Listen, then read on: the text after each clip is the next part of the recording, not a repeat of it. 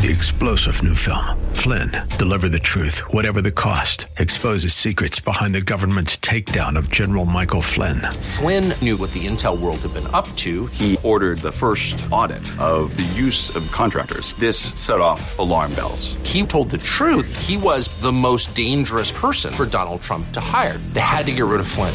Flynn, deliver the truth, whatever the cost. Available now. Watch it today. Go to salemnow.com. salemnow.com. Hey friends, welcome back to The Common Good, AM 1160, Hope for Your Life. Alongside Aubrey Sampson, my name is Brian Fromm. So glad to have you with us today. Aubrey, we've said this often on the show. You and I are both pastors. Yes. You are at Renewal Church in West Chicago. I'm at Four Corners Community Church in Darien. And with that in mind, I ran a membership class this past week, which was a ton of fun because we haven't done membership classes during COVID. My thing is I don't want to do membership through Zoom. So trying to hold up. And so it was a ton of fun to get a group of people together, talk about the church. I love that.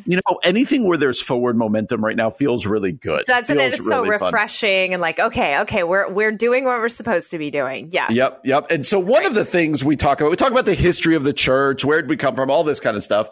But one of the things we talk about is the mission of the church. And I think every church has a mission statement, and they're generally the same. Ours is we exist to help people find and follow Jesus, right? It's kind of this idea, right? What's the mission statement of Renewal? We exist to make disciples who make disciples for the glory of God and the good of the neighborhood. There you go. Oh, I like that. Good of the neighborhood. I like that. That's good. Thanks. Every now and then I hear other people's mission statements. I'm like, ooh, got to steal that part. That's a good one. That's a good one. Yep. But let's talk more broadly, Aubrey, because we talked about mission with the membership class, and it was kind of fun. What's the purpose of the church? What's the mission? Cool. How would you define Big C Church? What is the mission of the Big C Church? Yes, this is great because I let's see if I can remember my grad school work, because one of my major questions in my comp exam was that very question. What is the mission of the church? Obviously it's making disciples, right? Baptizing in the name of the Father, Son, Holy Spirit. Secondly, I think it's partnering with God on God's mission for the world, which is making this world into a garden-like place where other people can flourish. And that's all, through and for and in the name of Jesus. And then it's, again, part of making discipleship is seeing people come under the lordship and supremacy of Jesus Christ. That's good. And so the church, I think one of the main points also is that the church has a mission, right? And sometimes... Yes, we have a missionary God who calls us on as missionary people. Yes. Correct. And then we gather together and then we are sent out, and there's that kind of feel to it. So one of the theologians, one of the people who talks most often and most passionately about the mission of the church is Mike Frost. Yes, he does.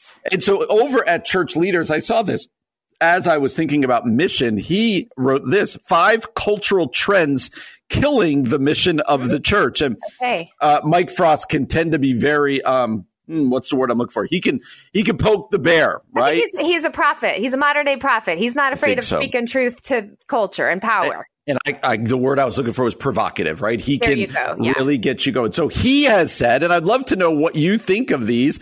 He has said, here are 5 things culturally, trends within our culture that are, he says, not just hurting the mission of the church, but killing the mission of the church. So I want to go through these 5 and see just if we agree with them and talk about what effect are these things having on the mission of the church. Number 1, we're going to start off big because you and I talk about this one all the time. I think about our conversation with David French yesterday. Number 1, the death of civil discourse impacts the mission of the church. Talk to me about that one. This is something that we talk about all the time, Brian, and the death of how did he say it? Civil discourse. Yeah. I mean, I think the reality why it's killing the mission of the church is it's become such a distraction. All we're doing is arguing our little pet arguments and trying to convince the other that they're wrong and we're right. I think we talked recently about somebody who posted something on social media about what he called quote unquote progressive Christians. And it was just literally the basis for it was like, they're wrong, I'm right. And I feel like that's what's happening. There's so much polarization. We're arguing over politics. We're arguing over of course, COVID regulations, et cetera. And then on top of that, some of us are arguing over theology and missiology and ecclesiology. And it's all of that to say is we just aren't moving forward making disciples who make disciples. Like, it's just we're getting caught up in these arguments and we're getting caught up in rhetoric instead of remembering what our mission is and moving forward. And it's important to discuss. It's important to have nuance. It's important to disagree with care. So I'm not saying that, but I think Mike Frost is right in that it has now become such a distraction. The world is watching that we've lost the capacity to disagree in a way that honors the name of Jesus. That's good. That's good. And Frost goes on to say that basically the lack of civil discourse, exactly how you've described, also makes us go towards uniformity. All right. We all have to think the same thing. Those and now echo we're just chambers. Fighting. Correct. All right. Number 2, I told you he's provocative. So this is going to be it. Number 2, he says the cost of healthcare impacts the mission of the church. Wow. So his point being that because healthcare costs are so high for some people, that pastors and lay leaders and others have to focus so much on getting other jobs, being bivocational, not for the mission of the church, but to pay their healthcare bills and to pay their deductibles. You're going to talk about this later. I am going to talk about this later. That's exactly right. Number 3, he says, the demand for excellence impacts the mission of the church. He just asks the question, who told us excellence should be our core value? It's not found in the New Testament. What do you think about that one? Yeah, I mean, I hear what he's saying. I might disagree in that we are called to do everything we do unto the Lord. And so I think that's where that excellence piece comes from. We're not going to do it half-heartedly. But I think what has happened is excellence has morphed into either perfectionism or performance. And so what we mean when we're saying excellence is not just you're doing things with integrity as if you're doing them unto God. It means it needs to be professional. Yes, it needs to be polished. It needs to be shiny and pretty and sexy, or else it's not a successful church. And I think that's where he's right. I think it's okay for us to strive towards excellence as church leaders and church practitioners, but unto the Lord, not unto our own names. Yep, that's well put. Number 4, he says, let me read number 4 and number 5. He says, number 4, the end of volunteerism impacts the mission of the church. That's a huge one. And then number 5, he says, the burden of regulation impacts the church. He says society has shifted in a way that requires education providers, community groups, and businesses to have much stricter regulations on all sorts of things. And that administrative burden is killing smaller churches. So either of those last 2, regulation and volunteerism, give me just a couple seconds on them. Yeah, I'm going to just go with the last one because I actually don't think he's right. I actually do think I guess I'm thinking specifically of the safety of the staff, sexual harassment policies, child protection. We need better regulation. So I'm not exactly sure. I don't think I understand his point here. When we have not had good regulation around those things, it has only benefited sinful, broken, corrupt men in power. And so maybe I'm misunderstanding what he's saying, but I actually think these regulations are important for the vulnerable people in our churches. But I don't know, Brian, am I misunderstanding what he means by that? I think you're right. I think he's saying the burden of it. So the small church, he talks about the small church of 100 or less who's having to try to figure out all these administrative things. It's probably a bit overstated, but I think the answer is not less regulation. The answer is probably more help on it. There you go. That makes sense. Okay. And that volunteerism one is a big one. I found this in my church, right? People are just busy and they have less they have less desire to give of their time. And sometimes we can bemoan that, but we have to think that through. The major point here is that the church has a mission and there are cultural winds working against it that we really need to wrestle with. Well, coming up next, Matt Sayman, author of The Leftovers, Baylor, Betrayal, and Beyond. We're excited to talk to Matt next here on The Common Good. AM 1160, Hope for Your Life.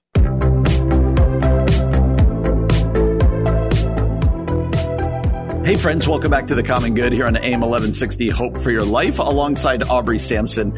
My name is Brian Fromm, and Aubrey and I are thrilled to be joined by the author of a new book called The Leftovers, Baylor, Betrayal, and Beyond. His name is Matt Sayman. Matt, how you doing today? I'm great. Thank you so much for having me on.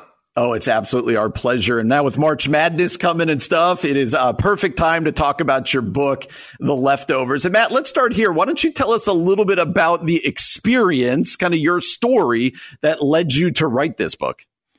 Going into my senior year at Baylor, it was 2003. It was that summer, and our team was about to be really good. We had some older players like myself that were role players that were going to lead well. And we had some younger players that were going to be future NBA stars. And this dream that I had had since I was 9 years old of playing on a championship team, making it to March Madness myself, it really looked like it was coming true. I played at a university that I loved for a coach that I loved. And I got a call from a professor on a Friday afternoon, and he said, "Matt, what's going on with your team?" And I kind of blew it off at first because, you know, over the years you play with some knuckleheads and some guys that do some things wrong. And he said, "No, you need to turn on the news right now." He said, they're saying that there's been a murder and possible basketball players, you know, are could be responsible. Well, that's not a call that you ever anticipate or you're ready for. And over the course of that summer, found out that one of my teammates had shot and killed one of my other teammates. Oh. And the coaching staff that I had played almost 100 games for, you know, learned that they had done a lot of things wrong. And so this kind of perfect world that I thought I was living in, you know, realized that, man, it's far from that. That is unbelievable. I'm a little bit speechless, Matt, about how to even respond to that. So obviously there's a lot more to that story. Here, you're part of this team, this big, I mean, I don't even know if I want to call it a scandal, but this big horrific thing happened. What did you do with all of the pain brought on from that situation? That's a good question. It was a tragedy first because of what happened to one of my teammates, you know, and the other guy that was involved with it too. And then the scandal of just how our program fell apart and all the sanctions that came on. Well, I realized that in that moment when things were really tough, instead of running to God, I ran away. I ran from him. And I'd grown up in a Christian home and I had a ton of head knowledge, but I think you realize sometimes that, you know, open up your chest, who's really in control or what is in control. And it was basketball for me. When basketball fell apart, I did not rely on my faith or these principles that I had grown up with. I actually ran to the party scene. And so for the first time in my life, I just basically took control of my happiness, of my peace, and realized or said, if you're not going to make sure that my dreams, almost like a genie, if you're not going to make my dreams come true the way that I thought you wanted them to, well, then I'm in control of this thing now. And I never knew, or I couldn't have guessed at the time, you know, how far away that would take me. Yeah. And Matt, talk to us about kind of the aftermath. So, you know, you've got the weeks after and the season kind of crumbles, the basketball. I do remember this story and it being so shocking, but talk to us about like kind of the next decade of your life. Like what was the results, not just the aftermath of that, but then kind of talk to us about where your life ended up going. Yeah, that senior year was really hard. And we only had 6 scholarship players. And that's where the title, The Leftovers, of the book comes from, is we were left over from this situation that we didn't cause. I think a lot of people sometimes find themselves in that situation of, man, I don't think I really did anything wrong here, but I am really paying the penalty or I'm having these consequences from other people. And, and we were losing a lot of games that year that we shouldn't have. There's a moment in the season I wasn't able to really be on board with what Coach Drew, who is still there. It was his first year. He was 32 years old. I was having a hard time believing him and getting on board with his vision for the program. But there is a moment within that season that we as a team, we do bond together. We start to believe in our coach. We start to basically every night was our championship. And we tried to do things that nobody thought we could do, which was one, even be competitive, let alone, win a game. Mm-hmm. And we ended up, we were 8-21, but it was the most successful basketball season that I'd ever been a part of. Wow. And we redefined success a little bit that year to mean giving your very, very best, even in the midst of incredible adversity. Well, the lie that I told myself was that, okay, basketball is bad right now, so I'm going to find peace and happiness anywhere I can. But when basketball gets right again, I'll let those habits go. Well, after that season, I went and played in Iceland for 1 year. It's the only place in the world that would allow me to play pro basketball there. Wow. And so my very first practice there, a teammate said, "Where'd you play?" And I said, "Baylor." And I saw his eyes dart around and he said, he asked a question in broken English, "Don't they kill people there?" And so this story that I was a part of followed me all the way across the world. And so did my habits. You asked about the next decade. Well, 9 years of anger, resentment, a lot of bitterness, self-pity and really just continuing to live life the way that I wanted and not worrying at all about the consequences or how I treated other people. And it was my 30th birthday when I basically asked the question, is this really what life is supposed to be like? And I know a lot of this content is probably in your book, and so we don't want to spoil anything, Matt, but I don't want to miss that because you said earlier you turned to partying and drinking. Now, obviously, you're talking about, wow, you spent the next decade running after the wrong things. At what point did the Lord begin to kind of get a hold of your life, and did you see things start to change? Well, there was some desperation. My 30th birthday, I'm alone in my apartment. I had already started coaching at the high school level at that point. And, I've often apologized to some of those players that I coached early on in those years because I was an angry person. And I think it bled over into how I coached. And I wasn't much like Scott Drew when I coached at that point. And there's just the moment of desperation of, is this really, as a young kid and knowing the promises of God and trying to live a morally good life, is this really where I'm supposed to be? And the next Sunday I went to a church that I didn't attend, and I didn't really attend much church at that point, but I'd never been there. And I sat in the back and I listened to a message that I thought I'd heard 1,000 times. And I filled out a visitor card. And those of you that grow up going to church, you never fill out that visitor card because you're never a visitor. But I filled it out and I said, I'm angry and I have questions. And the kind of the story of how I got with that pastor and what God's done in my life at that point was, to me, pretty incredible. Yeah. And Matt, this is such a great story. And I need to encourage people to go get your book, The Leftovers. There's so much more detail in there to the story. But I would love, as we close, and thanks for spending some time with us, with like the last minute or two that we have, what would you say to the person right now who's listening, who feels like their life is at rock bottom? They don't really know which way is up. Could you provide kind of some hope for that person? Oh, I love that question. First of all, give up control.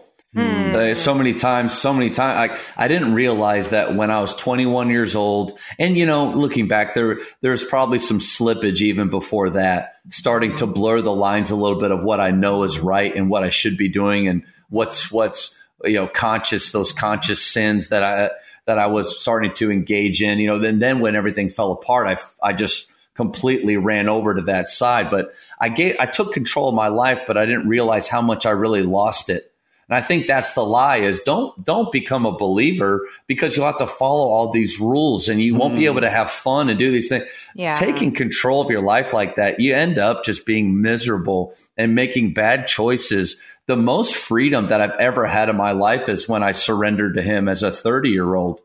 And that's would be my advice would be to run to him, get in the word and spend time daily. And so that you're not a person like me that's wondering, poor me, why is this happening when I'm the cause of it? I'm the reason this is happening.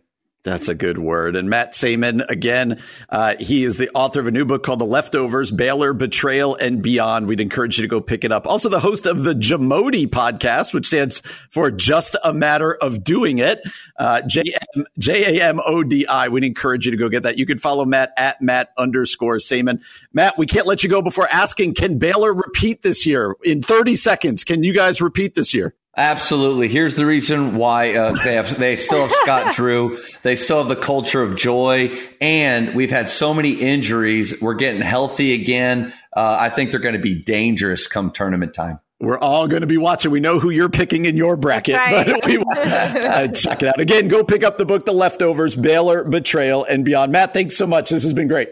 Thank you, guys. Absolutely. You're listening to The Common Good on AM 1160. Hope for your life. Hey friends, welcome back to The Common Good, AM 1160, Hope for Your Life, alongside Aubrey Sampson. My name is Brian Fromm. So glad to have you with us on this Tuesday afternoon. All right, Aubrey, you and I have both been married separately for a number of years. My wife Carrie and I have been married 22 years. You and Kevin have been married 21, I believe. That's right. And so I only know that because I've put in my mind that you are a year behind me in age, in marriage, in school graduation, in everything. Wait, I was hoping it was The Common Good too, but it was actually 2 years behind. That's 2 years, yes. We'll just pretend. We'll pretend like it was a year behind you. So basically, you just need to watch my life and everything I do, good and bad. A year later for you. I'll follow you as you follow Jesus, right? That's it. So we've both been married for a good amount of years now, which is the weird part, because don't you sometimes still feel like a newlywed? Mm-hmm. I mean, which probably sounds weird to people. Yeah. It probably sounds weird to people because we're always constantly talking like I have an 18-year-old, you have a 16-year-old, but in some ways you're like, I'm still figuring this marriage out. And at The Atlantic, they wrote something really, I think, important. And it's interesting because while it's towards marriage and family, this is not a Christian organization. Yeah. The title of the article written by Joshua Coleman is this: The Key to Escaping the Couple Envy Trap. And then he says, remember that even the partnerships you admire have periods of boredom, burden, or dissatisfaction. And so he gets into it in the article. But Aubrey, I've said this to you before, but oftentimes one of the fun things as a pastor you get to do is premarital counseling. Yep. And to kind of prepare marriages, husbands and wives to get married. And one of the things that I try to make a point of in premarital is to tell people, listen, the whole Disney idea that it's going to be happily ever after is not it, but instead, the honeymoon is going to be awesome. Then the honeymoon period of early marriage is wonderful, but there's coming a day where it becomes just life, right? And he uses the words boredom, burden, and dissatisfaction, that every marriage, every one of them is going to have periods of boredom, of burden, of dissatisfaction. I find that freeing, don't you? Some people might be listening and going, well, that's depressing. I actually think that's encouraging. Yeah, I think for people on the other side of marriage who've been in it for a while, that's actually a really encouraging word because it's a very free and true word. I think for young couples just starting out a marriage, that can feel so defeating. It's interesting you say this, though, Brian, because we were actually just doing premarital on Saturday with a couple, and they're so precious and they're so in love. And, probably like you, we have a tool that we use for premarital counseling, and they filled out a form, and everything was like, I have zero problem with my partner. Everything new I learn about my partner, I love without question. And Kevin and I were like laughing about it a little bit and not trying to demean them, but like, you guys, this is so precious. And we want you to go into marriage being madly in love, but it will not always feel this way. And that's okay. Like, that's part of the invitation of marriage. What we don't want you to do is be shocked the moment you do find out something new about your partner that you're not super excited about. Like, you need to be prepared for the fact that just like everything else in life, marriage has its ups and downs, and that's okay. And that's even good. Because as you can move through those seasons of dissatisfaction or boredom or surprise or what have you, you find greater intimacy, greater friendship, greater joy. But like, you can't let you can't let the rocky times rock everything, right? Like you can't throw the baby out with the bathwater. But it is, so all that to say, yes, it's freeing to know this is just a reality of marriage. Like you have seasons that are harder than others. Yeah.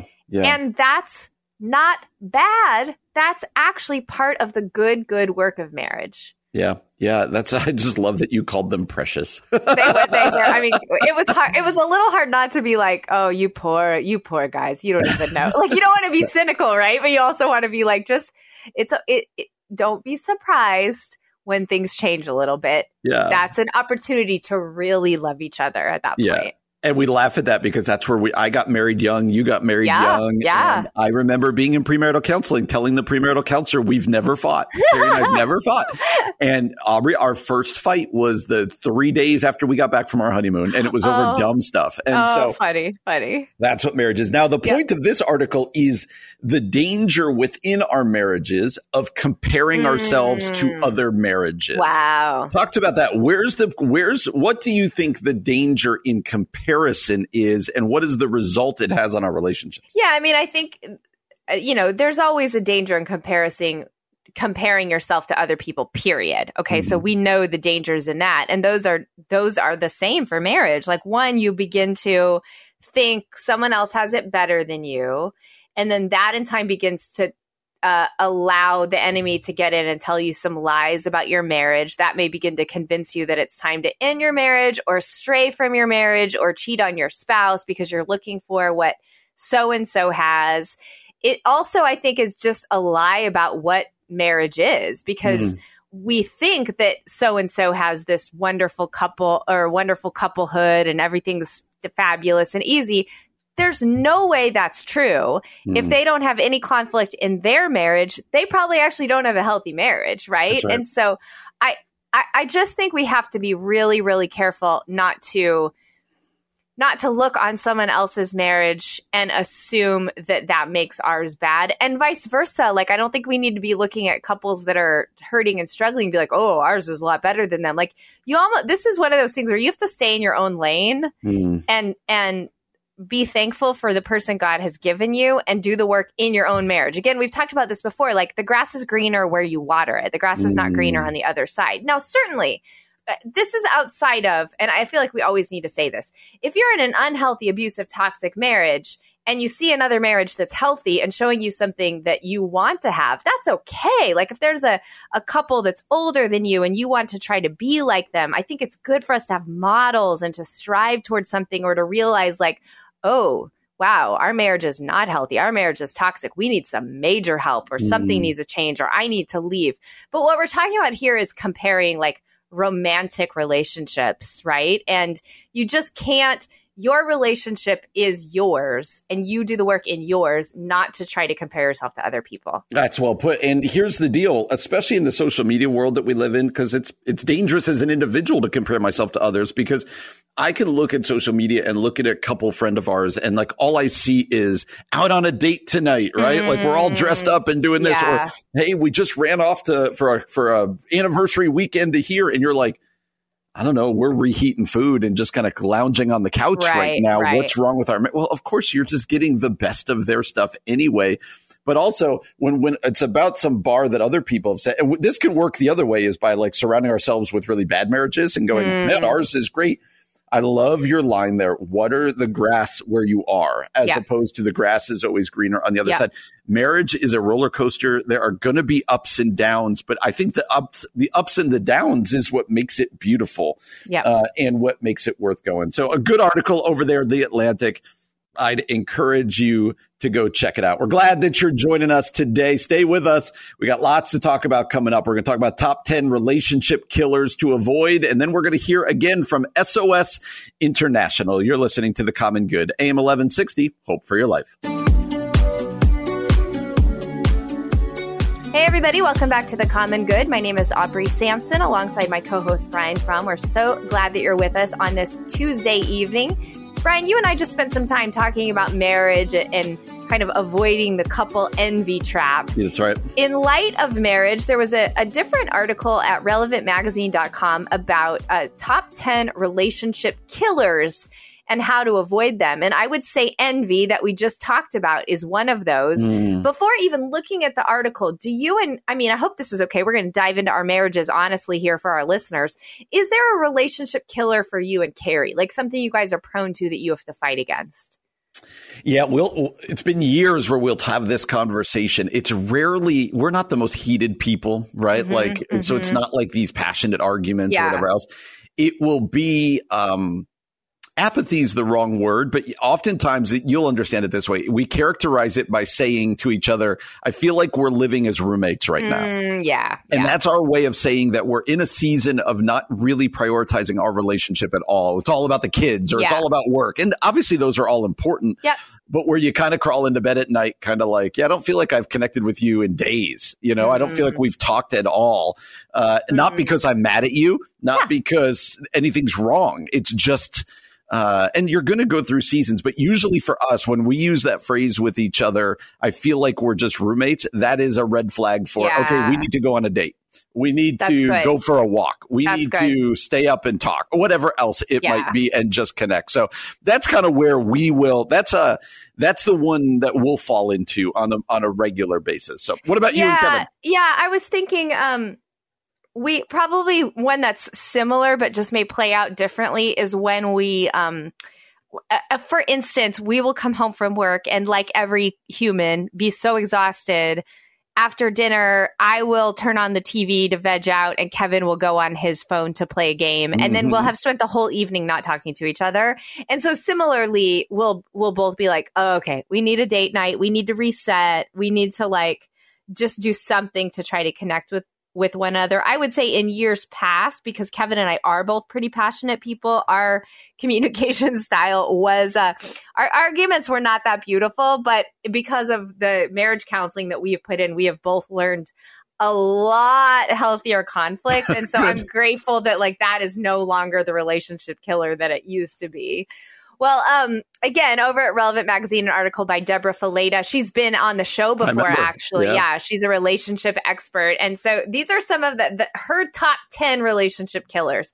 Number 1 is prioritizing your biological family over your relationship. And I was surprised to see this on the list, but I don't think she's actually talking about kids. She's talking about like parents, in-laws, sister, like prioritizing their needs over the needs of your marriage. And that kind of hit me hard. Like, wow, I wonder when I have done that in our marriage. Yeah. It's, the biblical picture of marriage is you're leaving your biological family. Leave and cleave. That's right.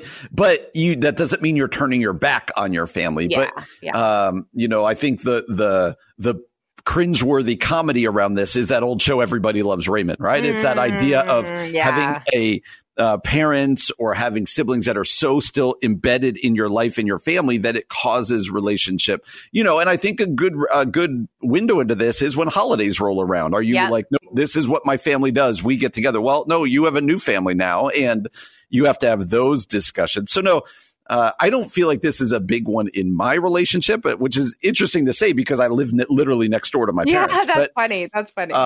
And Carrie's family is all around us as well. But I feel like we've set up the boundaries we need to. But I have certainly seen this be a big problem, especially in young marriages. Yeah, absolutely. Where, you go from being in college and I go home for every holiday and this, and then boom, I'm all of a sudden in this marriage. What do we do with families? No, I've seen this for sure. Yeah. This is one to be very careful about. All right, let me just quickly read the rest of the list, Brian, and then we'll take a couple to talk about.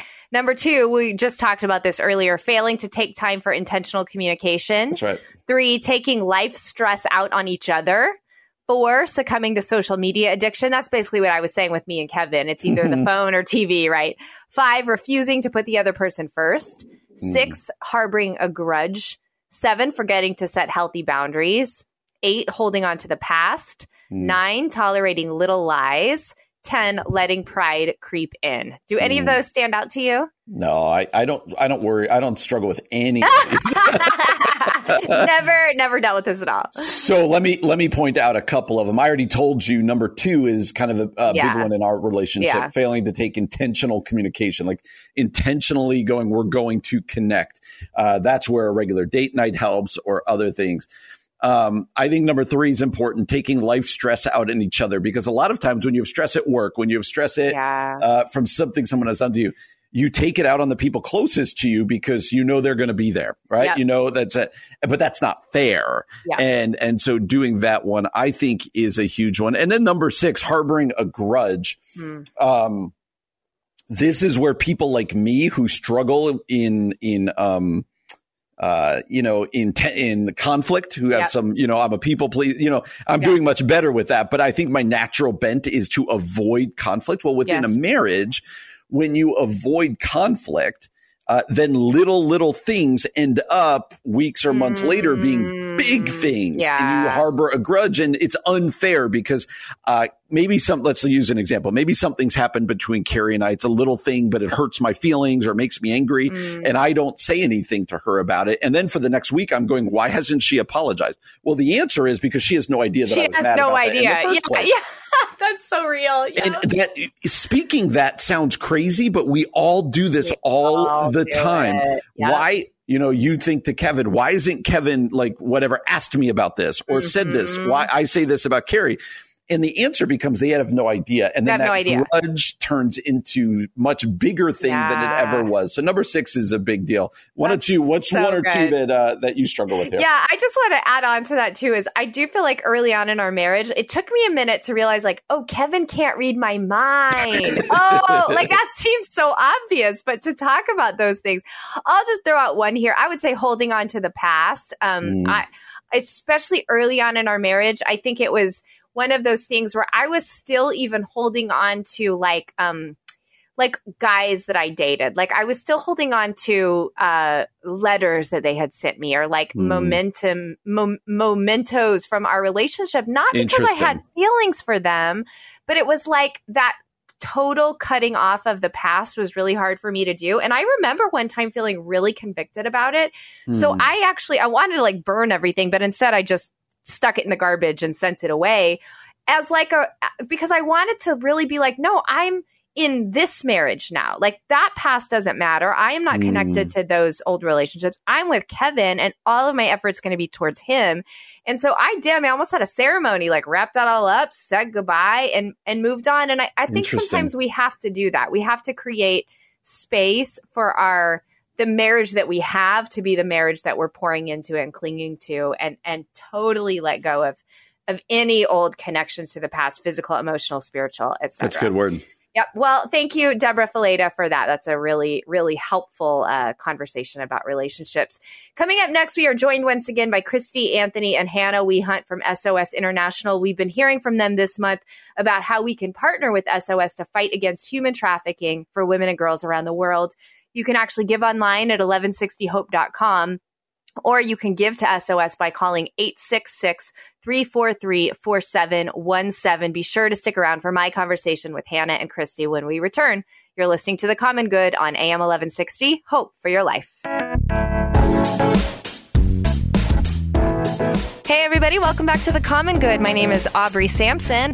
I have some very special guests today. Hannah Weehunt and Christie Anthony from SOS International. 2 women that are on the ground with an organization that is fighting against human trafficking around the world, also providing life-giving resources to children, to women in need. And we are thrilled that they're here with us today just to talk about the work that SOS is doing. And one of the things that we haven't actually talked about yet is how SOS International got started. So I know this is a family business in a sense, and so I would love to hear from the two of you. What got SOS off the ground? It's a long story, but I'm going to give you the short version. So we started, honestly, with leadership training and development.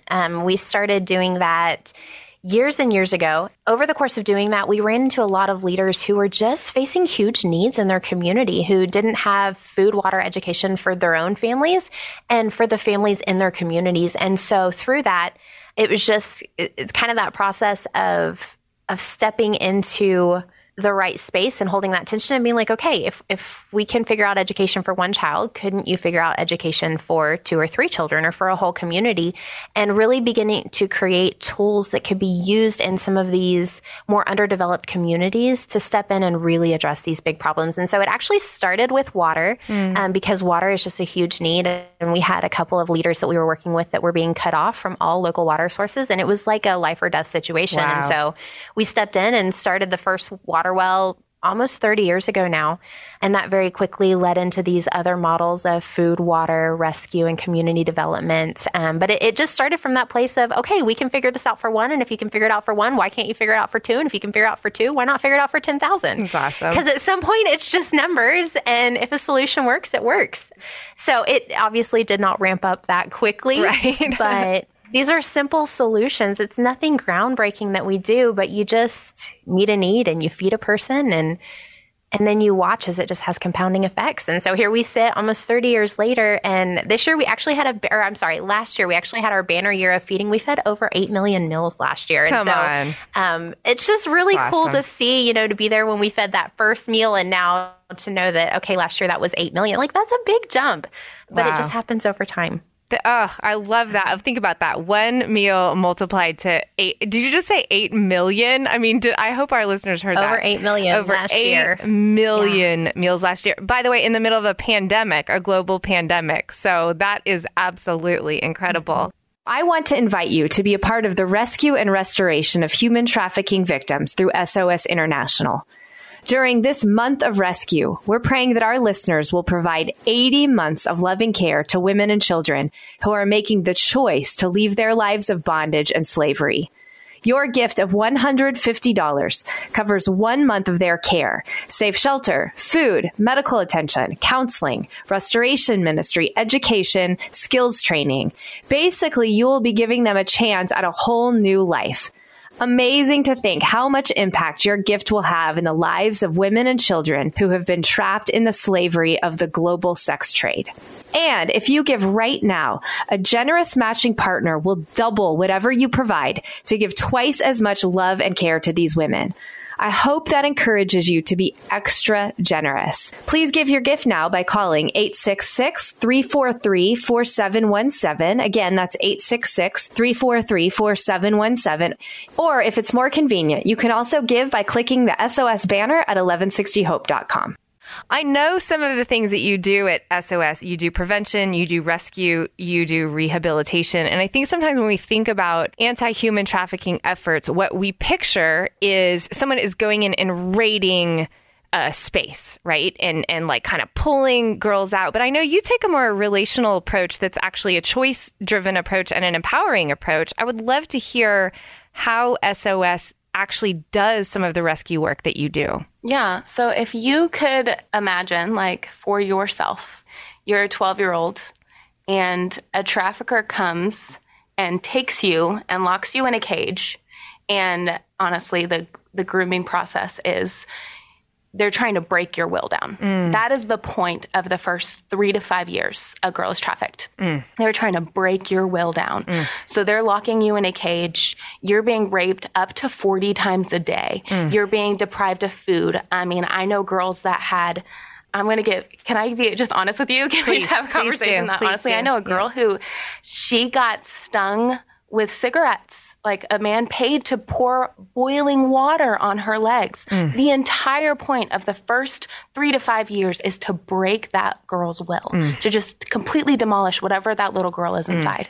And so when you've received that kind of abuse, if someone comes into that situation and pulls you out, we would think, no, we're here to help you. Right. They think, oh my gosh, what is going to happen to me now? If that's what happened first, what am I being set up for now? I can't survive. And so we've seen the model of raids be really unsuccessful. Girls go back or girls commit suicide. There's just not that transformation that happens in their life. So we come alongside and we start developing relationship with them. And we start telling them, you have value. You are more than this. There is something in you. There are dreams and hopes in you. And we want to be your friend. We want to walk with you through this. And so we start to slowly build trust. And that looks like feeding outreaches. That looks like going in and cleaning their floors, doing their laundry, taking care of children. after school programs, night care shelters. It looks like just kind of being in there, being the community that rallies around them. And then slowly but surely, we develop a trust and relationship, and we tell them, we have a place for you if you would like to come. And then as soon as a girl decides, as soon as her will is activated again, and she says, I want to come out, we take him out and we take him to the rehab center. And the success of a girl choosing to partner in her freedom is unimaginable. I mean, the transformation that happens. We have girls that are so restored that they actually go back in and take out other girls. Wow. Because they say, I know this path. I've received this restoration. It's possible for you. So that relational approach, that partnering in your freedom, that activating your will, it's critical for true transformation to happen. And, I'm guessing that process alone takes quite a while to build the relational rapport, to build the trust. And so I realize I'm jumping ahead a little bit in asking this question, but let's say you do have a girl who has made the choice, okay, I want to move into one of your homes. I want to take you up on this offer. I want to choose to get out. What does it look like at that point? How does SOS partner with her to begin rebuilding her life? I can't imagine how difficult that would be. Honestly, the first 2 weeks are fairly critical. And if you're talking about from like a programmatic stance, what happens is we actually bring them out to safety, because when a girl makes that choice, you need to move them that day. It is not, I'm going home to pack in tomorrow. It is, all right, you're out, right? Because your traffickers are sophisticated. That girl will be moved, right? Yeah. So you have to get her out to safety and freedom. But really, we like for the first 2 weeks to be a little bit of a time for her to almost detox a little bit, right? To step back. So in that first 2 weeks, she's going to work with counselors. We actually have a woman that was a former trafficking victim herself who came out to freedom, and she became so passionate about bringing freedom to others that she's gone on to get her master's in counseling. And so she's a counselor, and her specialty is actually, she's the one that they work with. And so they'll come into her office, and for the first 2 weeks, they're just working with her. She's telling her story. We're helping them learn to tell their story if they're ready, whatever they're ready to share. And basically, you're going through a kind of a 2 week time of a medical assessment, kind of getting a gauge on where they're at with their mental health, hearing their story, documenting their story, seeing, do they have family? What's the status with their family? Is their family at a place that they could take them back? Are they looking for them? So the first 2 weeks are really kind of building out the caseload for that girl, and then developing that individualized path. So one of the things that a lot of donors ask us is like, how long does this take, right? Because it's a good question. Right. And the truth is that no two paths look the same, because I'm not going to push a fast-tracked healing agenda on a girl that says, okay, you need to step in and do A, B, C, and D. No, we're talking about a life that's been devastated and creating that space for healing to come in. And so it's a slow process, especially at the beginning. Once she comes out of that first 2 weeks, we get them into community, because honestly, isolation is a huge, huge issue in trafficking. I actually had coffee with a former trafficking victim this morning, and she was talking to me about the role that isolation plays in all of it. And the thing is if a girl gets isolated, it is so dangerous for her. And honestly, it's the isolation that a lot of time leads them to interact with traffickers.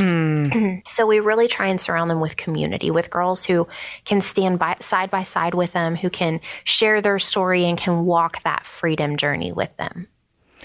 Hannah and Christie, I'm so grateful that you're here with us today. I want to, when we come back, I want to actually talk about how the two of you find the wherewithal and the strength to keep doing this work. Because I imagine the things you're seeing, even things we've just heard about, are really, really difficult. During this month of rescue, we're praying that our listeners will provide 80 months of loving care to women and children who are making the choice to leave their lives of bondage and slavery. Your gift of $150 covers 1 month of their care, safe shelter, food, medical attention, counseling, restoration ministry, education, skills training. Basically, you will be giving them a chance at a whole new life. Amazing to think how much impact your gift will have in the lives of women and children who have been trapped in the slavery of the global sex trade. And if you give right now, a generous matching partner will double whatever you provide to give twice as much love and care to these women. I hope that encourages you to be extra generous. Please give your gift now by calling 866-343-4717. Again, that's 866-343-4717. Or if it's more convenient, you can also give by clicking the SOS banner at 1160hope.com. Hey, everybody. Welcome back to The Common Good. My name is Aubrey Sampson alongside my co-host, Brian Front. Thanks so much for being here with us today. Brian, you and I talk very often and openly about how we're pastors. We've been in church ministry a long time, and we know over the past few years, especially, pastors have been especially under-encouraged, if not deeply discouraged. I was thinking about, Brian, is there anything in particular a church member or someone you've ministered to has done something to encourage you and how that felt? Yeah, that's a couple come to mind. One, as an entire church, a couple years ago, I was given a sabbatical, which is that's amazing. Unbelievable. Yes. And it's a real gift. Not everybody understood it, but it's a real gift. A couple things come to mind. First of all is I don't know if people understand how much the encouragement it is when you get the random email that's just like, it does not even about like, hey, that sermon was great. Okay. Like that's nice to hear, but it's more about like, hey, I see what you're doing. Like, I appreciate you. I'm glad, those types of things. Yeah. I do remember one time we were in a congregational meeting, and this was 6 or 7 years ago, probably. So a ways ago. And I was up taking questions, and I just, hey, open it up. And people are asking really good questions. Like, why do we do this? Or when are we doing this? Or what? And, it was not stressful at all, but it's always about like, can you answer this for us? Can you answer this? And one younger woman got up, and I was like, okay, hey, what's your question? And she just goes, I'm just wondering how you, and Dave was my other pastor at that point. So we were doing church together. She just gets up and she goes, I'm just wondering how you and Dave are doing. Wow. And I remember being like, not knowing how to answer it in the moment, but it being a moment of just feeling really cared for. Like in a congregational meeting, somebody's going, can you just share how you're doing? And I remember that being like, that was the question I was not expecting, and being able just to open up and be like, here's how. And so that it sounds small, but it was really affirming and caring. Like, oh, okay, this isn't just about what's our programming? What's this? What are we doing? But in a congregational meeting going, how are you doing? So that's the one that came to mind. How about you? That's so good. I was actually thinking about something that happened last week, and this is going to sound a little funny, but as you know, Illinois is now a mask optional state, and we've been meeting in a public facility. And so we've been following their mask mandates. Well, now we no longer have mask mandates. So masks are optional at Renewal Church. And that has been a delight for a lot of people. That has been a source of frustration for a lot of people because we've been a very mask-friendly church for a long time. And so there have been a couple people who have expressed some frustration about that. But then there was somebody last week who wanted the church to continue with mask mandates. And Kevin called them and just said, like, look, I know this is hard, but we just can't. Like, this isn't our building. We're not going to do it. It's not the way forward.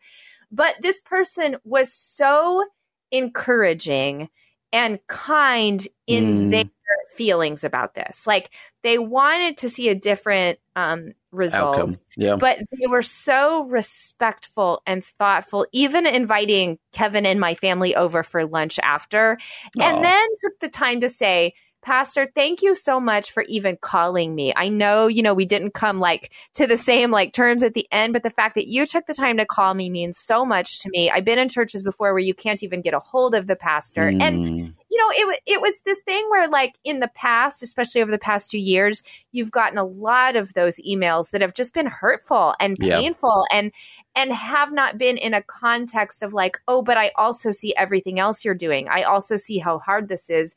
And that person just came forward with disagreement, but so much respect. It was what we've talked about, like civil discourse and kindness. And I really, really appreciated that. That's cool.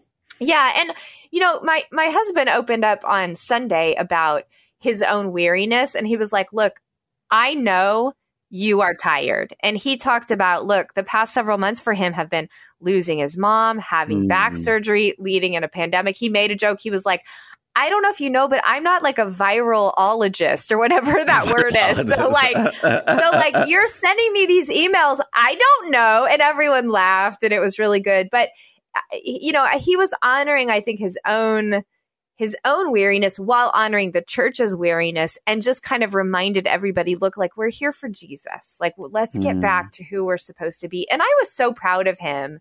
And so I feel like, I'm not trying to toot my own horn, but I publicly shared that on my own social media because I wanted to honor my husband and encourage him, because I know how hard it's been for him over the past 2 years. And I would say every pastor we know is feeling that and needs some extra encouragement.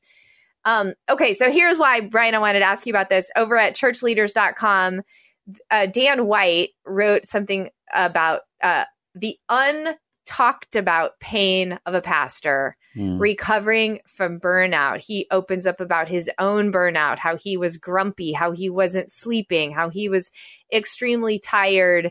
And he was actually on vacation in that. And he realized that, like, he was totally burnt out. And he says a lot of it was from, their church foundation, like, literally collapsed, literally not actually, we mean it. Like, it didn't figuratively collapse. The church foundation of their building actually collapsed.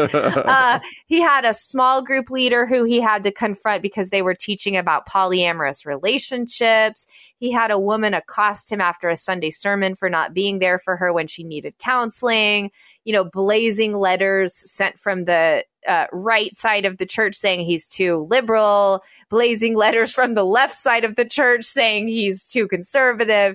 And he just began to talk about how he had almost a breakdown. At one point, he was sitting across from his wife and his hands were shaking because he was so weary and wounded, but was unwilling to admit, I'm hurting as much as I'm hurting. Right. And interestingly, he ended up going to the doctor, had a series of tests from a neurologist, and the doctor said that he had an active tremor. Listen to this, Brian, attributed to cumulative traumatic stress disorder. From 25 years of ministry, it had taken such a toll on his body that he now had this disorder. Yeah, and he goes on to talk about the power of retreat, the power of Sabbath, the power about encouragement, and how there has to be a place where pastors can talk about some of the pain that they're experiencing.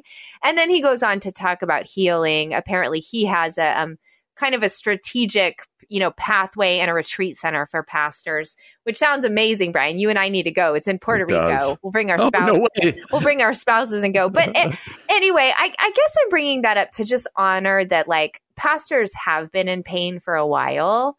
That was true before the pandemic, but especially so in the pandemic. And I wonder, as church folks, what we can do to think about that and encourage our pastors as much as they're encouraging us. Yeah, it's a heartbreaking story. We all have some, realm of that story as pastors in ministry right now. Just to be bluntly honest, for me, I know I'm in a bad spot when I wake up anxious. When you've got that feeling in the pit of your stomach, like, immediately upon waking up. And that happens to me at times. And you're like, okay, that can't be good. Like, that can't be good. I had another pastor friend of mine, who will remain nameless, who said there was a season where every time he drove into the church parking lot, he literally had a physical reaction. Wow. And so this is real stuff. And what I would encourage people is, pastors who are listening, I know we have a bunch of pastors who listen, is just be honest about what you're feeling and get the help you need. Get a Sabbath, get some time away, get some hobbies, get some counseling, whatever else it might be, because it's not just going to go away. Yeah. And, can God heal you through prayer? Absolutely. But it's not necessarily going to happen. And so I would encourage that. For everybody else, just try to be understanding of the various streams of opinions and responsibilities and stuff. Just try to be understanding. It's like what your husband said, like, I'm not a virologist, so therefore I'm going to make stupid decisions during COVID. I'm not this. I don't know what to do in this situation. And you just cut some grace and have some grace instead of sending that email, instead of sending this, just going, hey, how are you doing? And so that's how I would do it. But if you're a pastor out there, be honest about what you're feeling and take the steps you need to take. Don't let your pride get in the way. That's a great word for us, Brian. Thank you. Let me end on one more thing, kind of a funny note. On Sunday in Kevin's sermon, he was reading Ephesians, talking about how Jesus is the head of the church. And he was like, so take it up with Jesus. Stop taking it up with me. It's actually pretty entertaining. Well, thanks everybody for joining us today. We'll be back tomorrow from 4 to 6 p.m. For Brian Fromm, I'm Aubrey Sampson, and you've been listening to The Common Good on AM 1160, Hope for Your Life.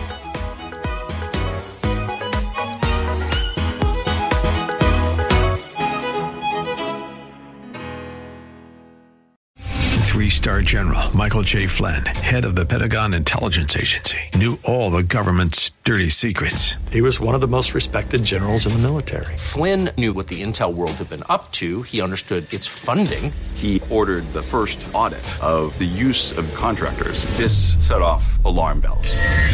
The explosive new documentary, Flynn, Deliver the Truth, Whatever the Cost, uncovers the facts behind this scandal. Flynn told the truth. He was the most dangerous person for Donald Trump to hire. I find out the worst enemy that I'm going to face in my life is right here in America. They took my assessment and they wanted me to change it. And I was like, I'm not changing it. They had to get rid of Flynn. With in-depth interviews, archival footage, and never-before-seen personal records of the man behind the headlines. I just felt like I was drowning. Flynn, Deliver the Truth, Whatever the Cost. Available now. Watch it today. Go to salemnow.com. salemnow.com.